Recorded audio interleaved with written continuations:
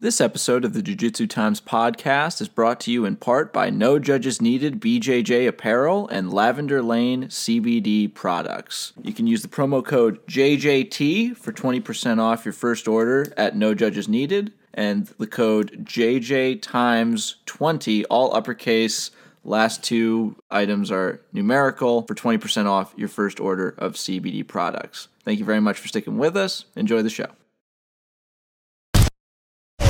Hello, everybody. Welcome back to another episode of the Jiu-Jitsu Times podcast. I am your host, Kevin Bradley, joined as always by my co-host, Mr. Kevin Gallagher, and a very energetic guest. I'm going to introduce him in just a second. Today, we welcome fifth degree BJJ black belt under Rigan Machado, a member of the Dirty Dozen, the first practitioners outside of Brazil to achieve the rank of black belt. And on top of also being a former Marine, an accomplished artist, most recently published in the public domain magazine by Artitude, Chris Hauder. Chris, welcome to the show, my friend. Thank you so much for coming by. How are you doing? I'm doing okay. I'm wolfing down a tuna fish sandwich, hopefully mercury-free, but I love tuna. I'm almost done eating. I'm good. I'm just hanging out at home in these COVID-19 days.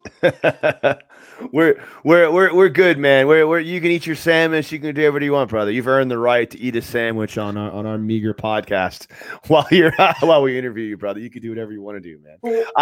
I'm super excited to talk to you. By the way, man, this is actually kind of cool. You're one of my heroes, man. I just think you're such an awesome dude, man. Oh man. Okay. Well, I hope I don't fuck up then. I know, right? Exactly. Well, as is tradition here, we've been sort of starting off every episode with a new guest, just checking in to see how they're doing with COVID.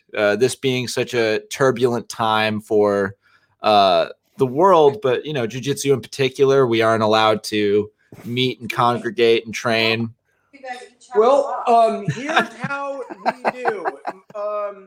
We homeschool. We try to keep the kids active and energetic. That's my wife, Melissa, back there. My son, Andy. CombatBase.com. Oh, and she'll make sure that we advertise our recently launched CombatBase.com, which I always forget. I'm one of those guys that always forgets to plug myself, as they say.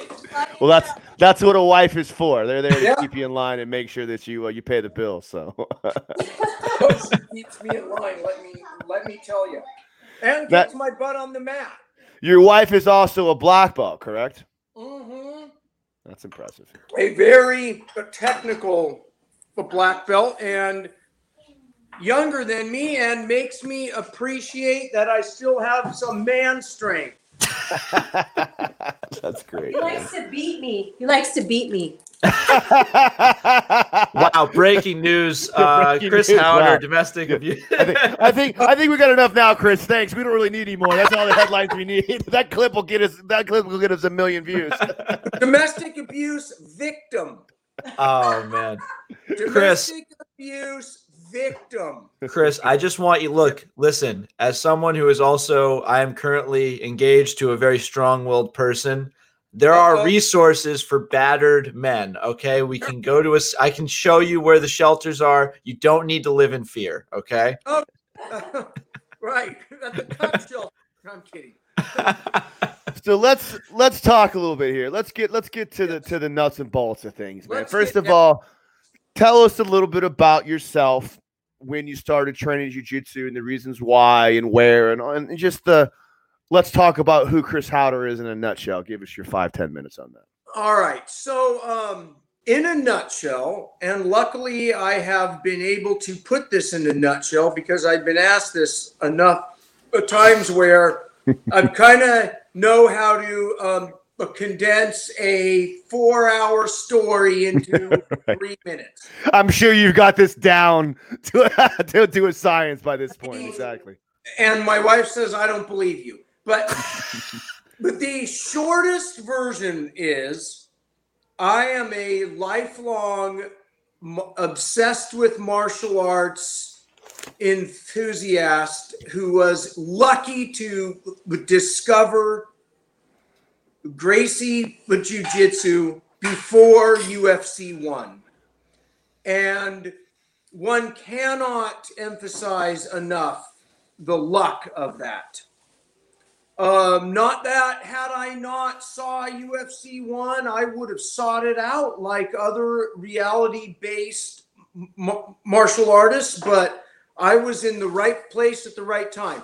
And so briefly, as a child, like a lot of kids, I was obsessed with martial arts. I grew up watching, kung fu movies on the weekend, poorly dubbed. I loved the Chuck Norris movies, the Bruce Lee movies, and I grew up practicing Shotokan karate. I'm one of those kids who, when I was 21, still looked like he was 15 and had a huge ego and a stutter, which meant I got picked on and I did not want to take any shit. And I got in a lot of schoolyard altercations. And in spite of my childhood karate and kung fu classes, the fights would quickly devolve into a clinch and a ground brawling match. And again, this is all schoolyard stuff, right? So through experience, I had already known the progression of the natural course of what happens when two males begin a duel. I knew the nature of dueling, and I knew the posturing that happens, and I knew fake bravado from real bravado, and so I feel lucky enough through childhood experiences that I already kind of knew what happens when males engage in fights, and both the mental part, the physical part, and the primal evolutionary part. So you're coming up on 3 minutes, by the way. Just 3:27, 28. Just because I don't know if your wife is keeping a time on you. Let's cram this 3-minute story into 3 hours.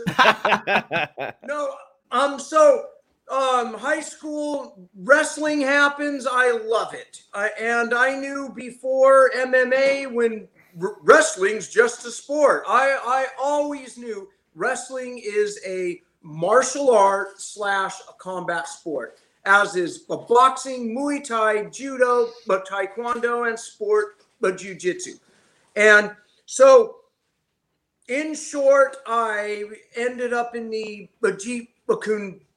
Do world via Dan Inosanto, which is, I would say, the earliest mixed martial arts. Truly trying to mix Muay Thai, boxing, a bunch of the Asian arts and all this stuff.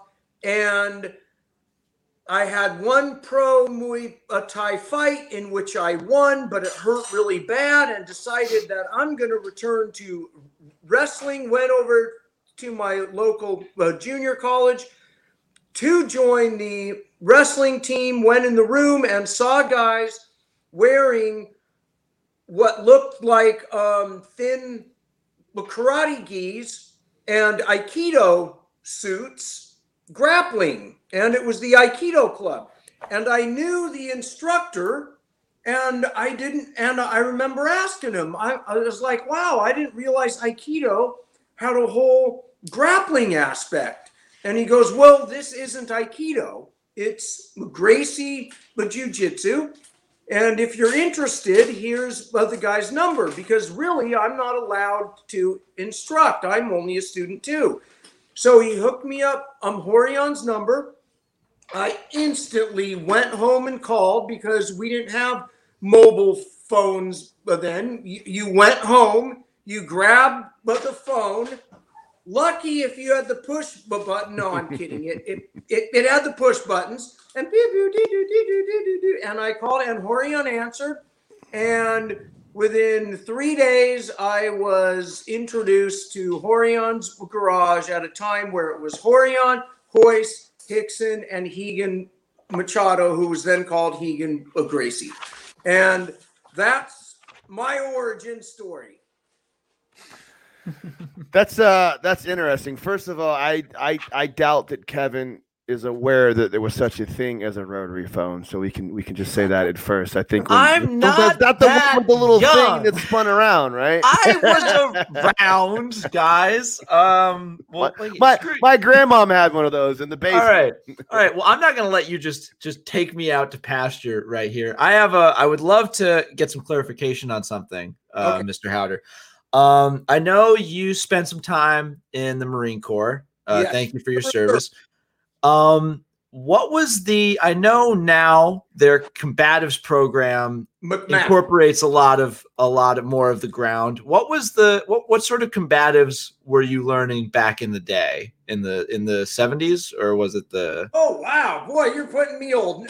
No, it was 1983. It was in the 80s, right? You learned, yeah. 1989 or 88. I can't remember. But in that time, it wasn't totally impractical. It wasn't like Kung Fu or Aikido. It was, jab, cross, hook, clinch, hip toss, punch them a couple of times, and stay on your feet. It is like the general unarmed Marine Corps basic hand-to-hand combat that we did back then. And so, not horrible.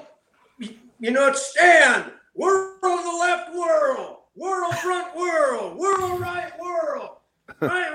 right cross, grab, hip in, throw. I mean, not horrible. It was just old school. It was like World War II cool shit. Right. Vietnam era hand-to-hand combat. It's mostly emphasized with your rifle and how you engage. Hey. You stroke, the butt stroke, horizontal, vertical, the uppercut stroke, and yeah. I know you were a big lover of weapons back in the day. Did you really dig all the bayonet training you had to do as a Marine? Yeah, and pugil sticks and the bridge over River Kwai, right, where you get out there on the bridge with your pugil sticks. And I remember I won 3 in a row, and I was all excited. And then some huge dude was standing across, and he probably played football, and I tried but to hit him, and it was like trying to stroke a train. He just ran me right off that bridge, and I was in the water. That's great, man. Like it's interesting to me just to talk about even in the early days back in the 80s before people really understood the reality of what, real life confrontations was. Because if you look at most martial arts in those days, they were mostly striking arts. Everything was all kung fu, karate, taekwondo. That was the emphasis on most things. But the idea that in the military, they were still aware of the idea that that grappling was important. You talk about the hip throw and the aspects that come from that. Like the ability to put somebody in the ground is still the primary. It's in a very primitive nature, I'm sure that it was, but they still had the thoughts of that in their training. I am definitely not an expert on the history of U.S. military hand-to-hand combat, but I'm fairly sure, and I know what guys are like Matt Larson, I believe, like really knows his history of military hand-to-hand combat. Alan Shabaro actually knows a lot about the history and evolution of U.S. military hand-to-hand combat, and others who actually know that history. But I do know that post-World War II, Japanese judo and the elements of it were kind of deemed that if you had to pick one art for military uniform wearing gear self-defense, it's the art of judo, because it's a cloth art, it's a grabbing art. You're not bound on the ground, but it has elements of the ground. And I kind of still think that if I had a pair of twins, identical, exact, untrained twins, and I could choose one martial art that they would be the best applicable for all ranges, and I only had a year, it would be judo. If I had 5 years, it would be jiu-jitsu. But I think that the elements of judo are actually more applicable for a police academy, a quick hand-to-hand combat course and all that, than to train a guy to be so comfortable on the ground that we will instinctively, out of panic, choose the ground. And that's the problem of the blue belt, purple belt, or even the sport IBJJF guy who then wants to make that MMA transition or into the street. Because the guard, the paradox is being on bottom sucks. My golden rules of hand-to-hand combat are: number one, be the guy on top. Number two, win on top, stay on top. Number three, win on bottom, have a guard, you shall not pass. Number four, never forget rule number one, easily forgotten due to the seductive and rewarding nature of guard. Yeah, it's, Chris, we laugh about that, but it's something that I teach when I teach my jiu-jitsu classes the same way. Like I make no bones about it. I'm a sports guy. I compete. I do a lot of competitive jiu-jitsu. I enjoy it. Just it's part of what I do. And Absolutely. I could also make the debate that being a sport jiu-jitsu guy is still a lot better than doing nothing. You know what I'm talking about? I understand sometimes there's the whole debate whether or not sport jiu-jitsu is diluting art. Yeah, I can see both sides of that. But I also say that some dude that competes on a big stage at the IBJJF and got a purple belt or above in jiu-jitsu is still going to be a whole lot better than a civilian, even if they don't really understand the ideas of self-defense. Any civilian equivalent or kung fu or karate or any other thing, my money is on the sport guy, even if he pulls guard. Right.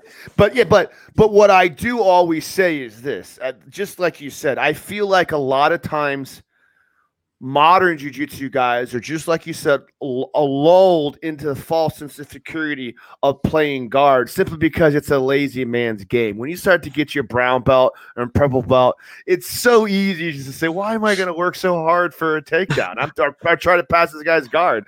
I'm just going to sit back and let him sit on my butt and set a trap for this guy to start to fall into me. Now that works. We all do it. And that's the lazy, seductive, rewarding nature of the guard. But the guard is so much more fun to fuck a guy up when he thinks he's winning because he's on top, right? Right. And so that's the trap. But the problem is just like you said, when you start to incorporate punches, when you start to incorporate strikes, the idea of saying now you're still 50-50 because we're in the guard. I always tell my guys, look, I don't even care. I'm a black belt and I got a pretty damn good guard. If I'm in a self-defense situation, I'm still at 70-30 if I got a large athletic guy raining down hellfire on top of me. Because you want to be on top. Yeah, but you want to be on top 100%. I always make sure I tell people that. I use all the time. When it's real, it's raining knuckles. Right. And you don't want to be staring up at the sky when it's raining knuckles. You want to be looking down. And even we take that into another aspect too. In my opinion, there's 3 stages of jiu-jitsu competition. There's the stage which is sport jiu-jitsu. We're in the gym and we're working on new things. There's MMA, which incorporates strikes, and then there's self-defense, which is a whole other aspect. The fight, the fight you're going to get into in an MMA match ain't the same fight you're going to get into in a life or death scenario where you're in self-defense, where the hellfire from punches is a real thing. Someone smacking your head into the ground, all the horrible things that could happen in a real fight. And I would even add, if you are a non-athlete or you're I'm going to use this and my wife will yell at me, misogynist, or if you're a woman whose goal is, I got to learn how to defend myself, then you better have a guard. But because you're usually surprised, sucker punched, whatever it is, you will end up on the ground. And if you have no ground game, you're done. Right. And the hardest guy or gal to bring on the ground is an experienced grappler who doesn't want to be on the ground. It's easier, but to bring a boxer on the ground who isn't interested than it is a grappler on the ground who isn't interested. And we call that in the sport stalling. And I'll even go ahead, Kev. Go ahead. Sorry. It's brilliant in the street. You want to stall that fight as long as you can and escape. Right. And I'll even along the lines of that train of thought, too. This is something that I've always thought about when training fighters. The idea of, is it better to have a grappling background or a striking background to start with? You know what I mean? As the beginning point. Yeah. And it's I go back and forth and I debate on that quite a bit. But in my opinion, your athletic ability helps you way more in your attempts to not be taken down to the ground. So it's easier to take someone that's like, okay, cool, they're skilled as a striker, right? Very skilled boxer, very skilled Muay Thai guy. All right, now all I have to do is teach this guy how to not get taken down. And then maybe down the road, we can build upon that. So if you start thinking about the idea of a street fight, well, I got to take some CrossFitter 220-pound monster onto the ground, and I weigh about 130 pounds. Even as a black belt, highly skilled wrestler, like, it's going to be difficult for me to athlete that guy on the ground. I gotta stop you. Why? Like, I love that you just immediately went to CrossFit of all, like, power lifter, linebacker. You said CrossFit. Yeah, this guy just did so many box jumps, man. Oh boy. Well, you know, Kev, there's a those reason guys why. are gnarly. I'm not 95-pound CrossFit obsessed ex-water polo guy is going to be a nightmare. Yeah.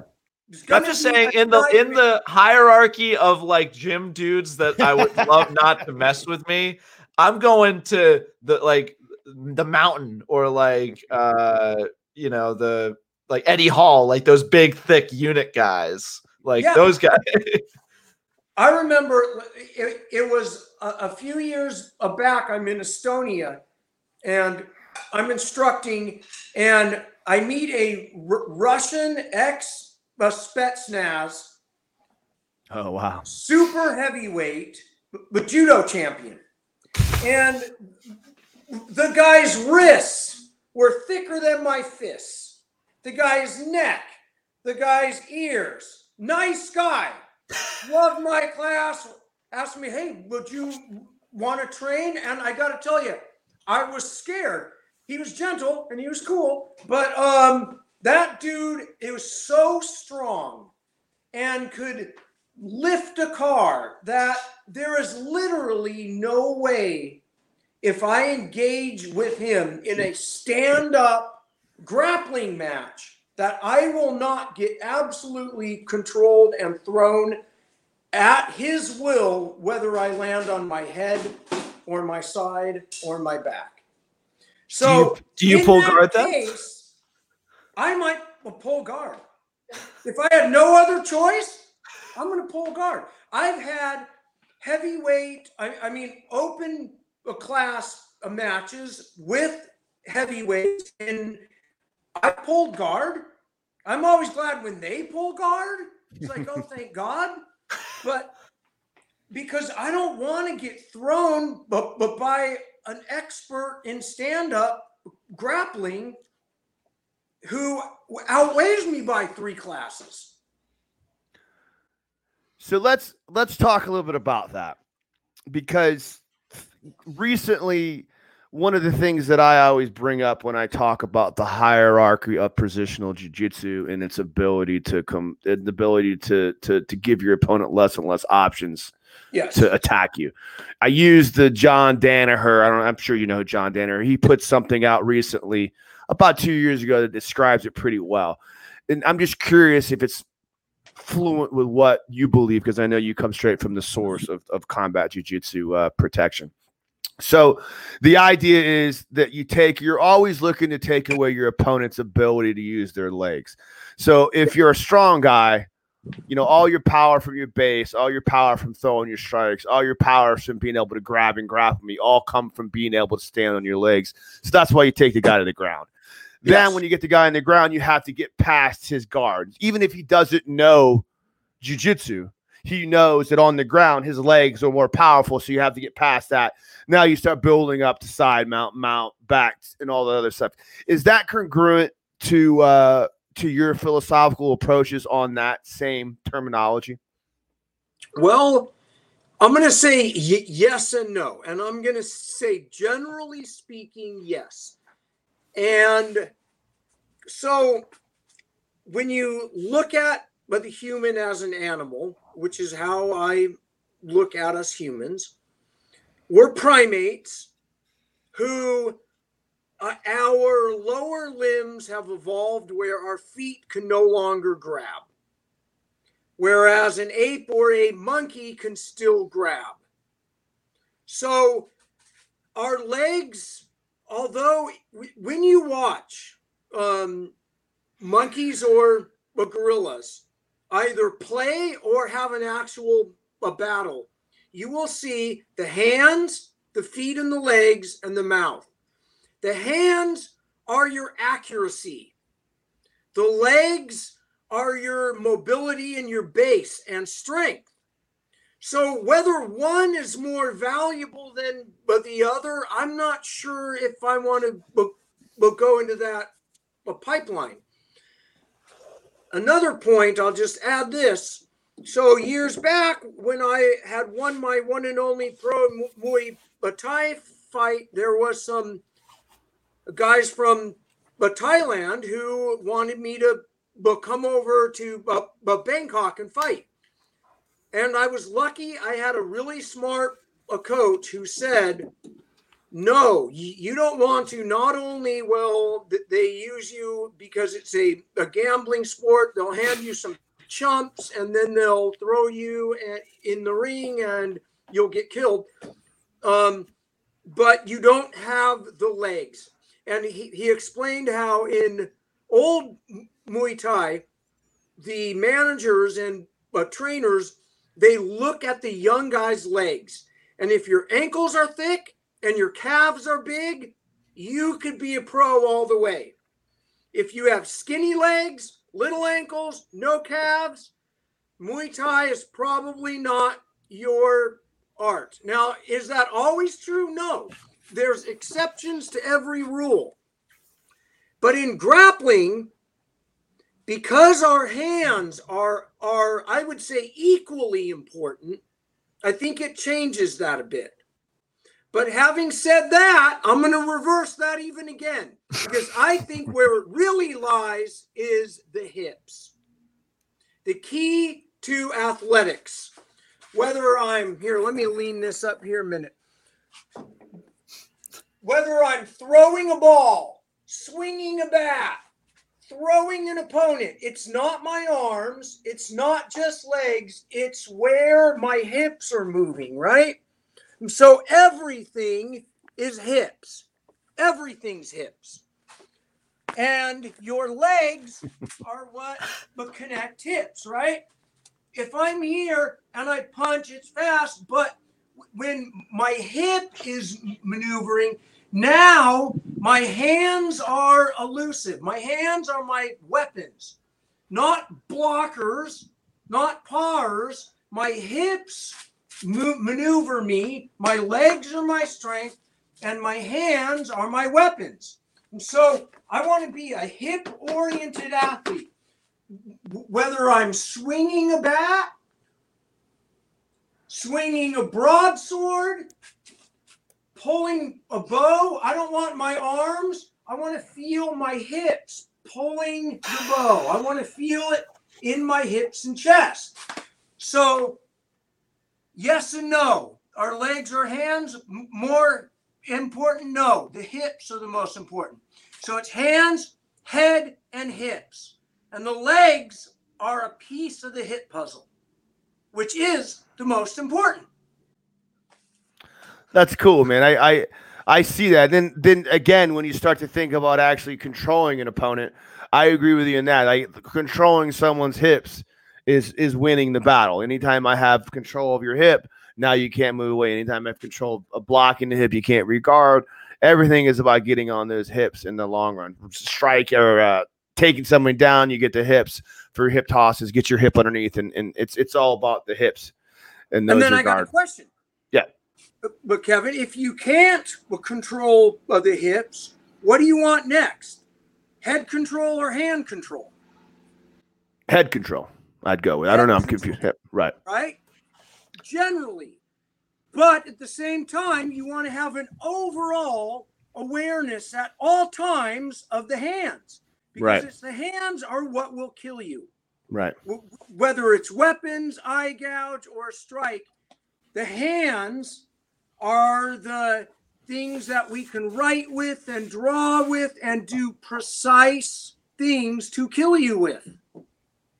Yeah, that's interesting. The hips is the base that maneuvers those hands, and the head controls the whole body too, right? You move the head, you move the body, which is all stuff you guys know and instruct all the time, I'm sure. I think this would be a good, since this is such an educational episode for our listeners and our viewers, it would be a good time to cut me off, right? Chris, it's been a great time, man. I want to make sure we get this because we already have a lot more to talk about. You are very famous for developing the term combat base. Now, I don't want to go into the story of how that happened, just because that's been told a million times. But I've read in interviews that you talk about how not just combat base, but a ton of really key terms for jiu-jitsu just didn't have any names when you were learning, and that you developed them as a way to help. What was it like learning jiu-jitsu? Just because I'm still a blue belt, and these terms are the guideposts that I'm able to build my game off of. Like, I see something and I know what it's called, and I can know it. What was it like learning without names? You know, like take me through like what classes were like. Well, for one thing, I'm going to say that it wasn't that there weren't any names. It was that most of us couldn't remember the names that we learned in Portuguese, right? Okay. And I'm going to give Eddie Bravo his props because clearly he has branded moves with names that you can't not remember, right? Right. Whereas if you heard something like, oh, that move is a shove de brazo with the bassa. I mean, I can't remember that, right? And obviously I don't speak Portuguese, but I can remember wing arm bar, key lock arm bar, shoulder arm bar. But if I want to brand that, I'm going to call it indica arm bar, stretch and reach, crotch bar, and add something in there. So, but terminology is one of those things that is a necessary tool to communicate arts of the body, but it's necessary to not get stuck in arguing over what something is called, which I have done. And I will give you an example. Side mount. What they call side mount in MMA, and now even a lot of Brazilian instructors, is what we call cross sides. What I call. Because side mount is when you're mounted your opponent and your opponent turns to his side and you're now mounting their side. So there's front mount, he turns, side mount, he turns all the way around exposing his back mount. So your legs have to be around your opponent in order to have a mount. So a side mount, your legs are around your opponent and he is on his side. Cross sides, your legs are no longer around your opponent. Whether you have 90-degree cross sides or north-south. So that's just my opinion. But all it is terminology, right? Who cares? Who cares what we call it? It's funny. It's funny you say those things because, like, as I've progressed to training jiu-jitsu, I've been training for 12 years or so now. You see things sometimes that guys, you go to different gyms and they have different names for different things, and they'll be like, hey, can you show me this whatever cross mount elevator sweep armbar? And it's like, maybe, I'm not really sure what that means. But then you look at it, you're like, oh, okay, no, that we called it something else at my gym. Like the vocabulary and the vernacular, it's not like there's a set terminology. And that's one of the things about jiu-jitsu that always intrigues me is that, you know, jiu-jitsu in and of itself, I'm a black belt. The way I teach jiu-jitsu is going to be different than the way you teach jiu-jitsu. But at the end of the day, we're both teaching jiu-jitsu. Like my black belt isn't any less, you know, viable than your black belt, even though we have different approaches and different philosophies and different techniques that we might emphasize on. It's just, it evolves on its own. I've always had a kick out of that. Okay, well, here's an interesting question. And I'm a philosophy nerd. So you have guys who think that the jiu-jitsu should somehow be more regulated, right? It's like, oh, it's terrible that Joe Blow's school over there is now handing out guys the belts and stuff. And we can make an argument that that's horrible. We can make an argument that IBJJF keeps adding rules and watering down the art, right? Or we can make an argument that we need some kind of coherent structure and rules, and the art must be preserved and protected. And so, in my opinion, all of these arguments, although they're fun to engage in, this is where, as altruistic as I can be and as gracious as an instructor as I am, does it really matter if somebody is showing bad jiu-jitsu or what we would call bad, or they're handing out the candy belts, or they're making a bunch of overly ruled competitions that are now turning it into a sport like Taekwondo? Does that really matter is the question.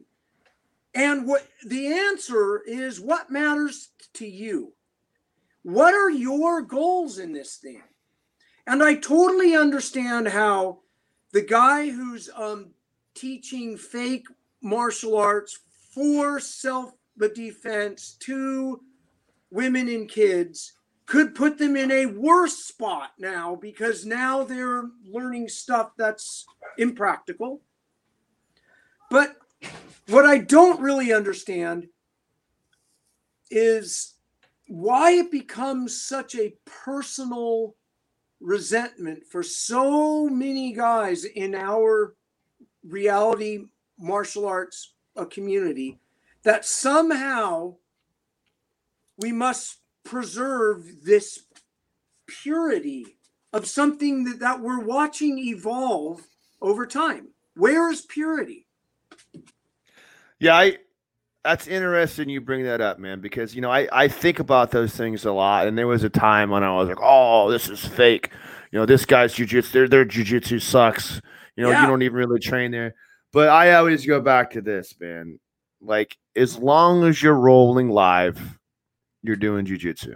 As long as you're rolling live, you're learning how to deal with the pressures and the stressors of what a real life altercation are going to be like. Therefore, you are benefiting from jiu-jitsu and you can grow based upon that. And, sometimes guys get belted up a little bit quicker than they should. Sometimes guys they take forever to get their belts. All of those things don't really mean anything. It's all about the journey of the process. It's the whole journey. And my line I use all the time, it's not who's good. It's not if you won or lost last week or last month or last year. What matters is who's left. We measure this in years, not months. And where are you going to be in 5 years is your goal. Not next week, I'm going to learn this version of the armbar so I can. Those micro goals, I think, pull you away from the big picture. What is the big picture? Is where do you want to be when you grow up in this art? These guys are all going. All right. We'll see you guys. Stay safe. Going big. Wear your masks. Wearing their masks. Oh, they got tricked into the hoax. In the hoax that the whole world is in on. Right. And every media company is in on the hoax. Everybody's in on it. Well, let's continue down that road a little bit, because that's in particular something that I think about in you, and one of the reasons why I really think of you as someone that I respect greatly. You are known as an iconic, almost monk of the sport. Like, people talk about how you still have your gym in the garage. You know what I mean? You get. That's because I'm in LA and. Okay, but anyways, go ahead. But the point, it's a very complimentary line of thought I'm coming to here.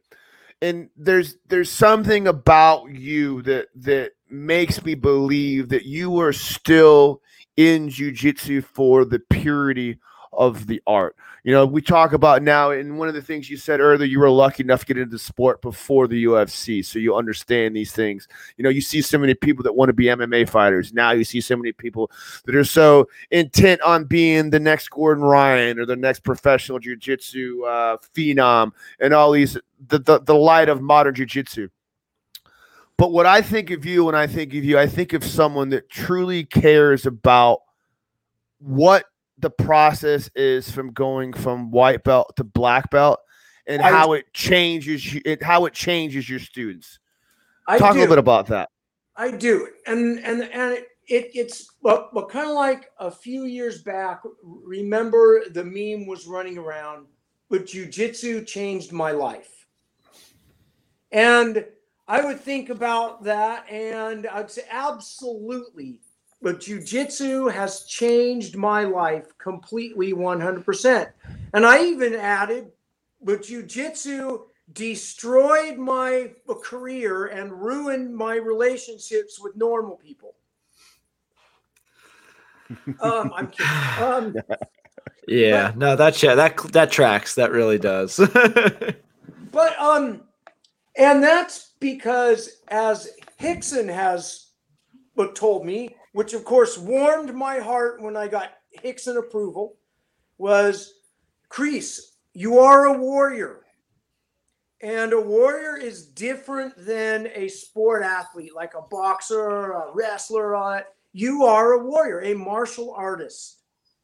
And art is the part. And how I instruct is street, art, and sport, right?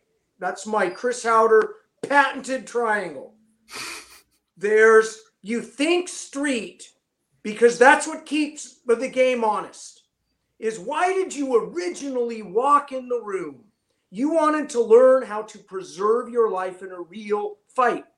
So we think street, we train the sport. Why? Because it's practical and it's fun. We have to create some sort of man-made rules so we're not eye gouging and knocking each other out and killing each other. We have to be able to play the game of the fight as close as we can without massive injury and trauma.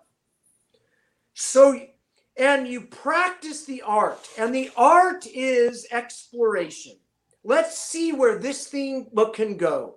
Let's explore just the leg game. Let's explore just the initial clinch grip, right?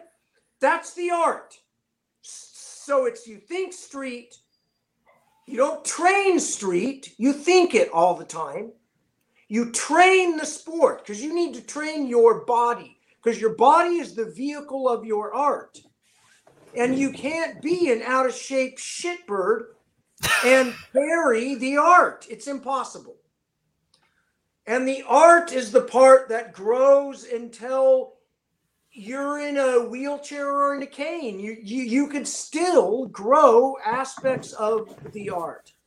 And that is how, in my opinion, it's those three things that change you over time to where you look back and see you're a completely different person. I've heard this a lot. I'm going to add one point. Is why are there so many assholes and jerks in jiu-jitsu and MMA? My answer is imagine them if they didn't have it. How much worse of assholes they would be. That's a good Probably point. worse. So martial arts, real arts are power. We are gaining the powers of heroes. Not superheroes because it's not magic. That's what we came in for, superpowers. And we found that we can gain human powers. And with these human powers, we can either choose to be a jerk or a hero. And there's so many guys, and I see this all over the internet, and it drives me nuts, who online on the keyboard, they act like they're such heroes who would stand in the line and protect the children or whatever it is. Where were you 5 fucking years ago? Why is it now? It's because they're not really being heroes. They're trying to get other people to think they're being heroes, is my opinion. And I will just use, because it's a current meme out there, hashtag save the children. Who the fuck doesn't want to save kids? Who the fuck? I mean, how many out there are truly sickos? Not a lot. And back in 2006, under George W. Bush, began a program to go get missing children. Under Obama, it was amplified. And under Trump, it continues. So no one is responsible for this new phenomenon that we're going to go out and save kids. It is just suddenly in mainstream news. Just like it was in 2006 when the Epstein story was broken by mainstream liberal journalists. And as soon as it gets picked up in mainstream, suddenly we act like, where was the news? The news was fucking there. You just weren't reading real news. You were scrolling through Facebook. Okay. You go, Kev. That's I get it. I understand. I will preface. I understand the line of conclusion that you're drawing. I understand the connection you're trying to make. I just don't want to lose viewers. I don't feel like having a political debate. For the next politics. I will just add this. Some of my best friends have the opposite political ideology as I do, and we are friends. Right. But we're not going to engage in an argument online in chat boxes.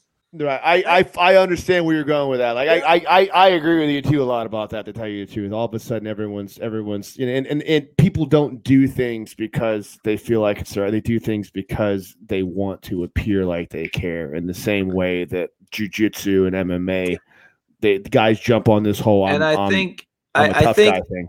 And I think everyone that does it. Liberals, conservatives. It's human nature. It's called virtue signaling. Look how virtuous I am. Right. I think that one of the best parts about jiu-jitsu is, you feel like there's a lot of jerks in it, but there's also the potential that it's so tough that it strips away that veneer of arrogance. And the people that stick around on the whole tend to be a little bit more well-adjusted, a little bit more in touch with the reality of, okay, I can be thrown, I can be submitted. Maybe I shouldn't be an asshole all the time, and that's something that I've gotten out of it. Yeah. And I, as much jiu-jitsu as we have to talk about, I wanted to briefly talk about some of your work as an artist, in addition to your time as a black belt. In fact, you were recently published in the book I'm holding in my hand, Public Domain, art magazine by the folks at Artitude, featuring That's a pretty ton. cool, huh? It is so cool. And I'm just going to flip to your section real quick, because this might be one of the coolest photographs I've ever seen. Like, look at that. Look at that cool guy right there. Yeah. I I made myself look cool, right? that is a movie poster waiting to happen. As I possibly could. I love the business card that just says jiu-jitsu on it too. How long have you been drawing for? Well, as a kid, I was always one of those artist kids. And sometime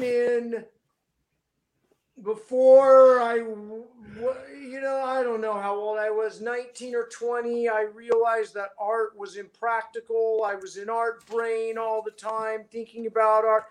I put art on hold, thinking I would pick it up within a year or two. And 15 years passed, and I didn't do any art for a long time. And to make another long story longer, basically, that's going to be the title of this episode, by the way. Long story longer by Chris Howard.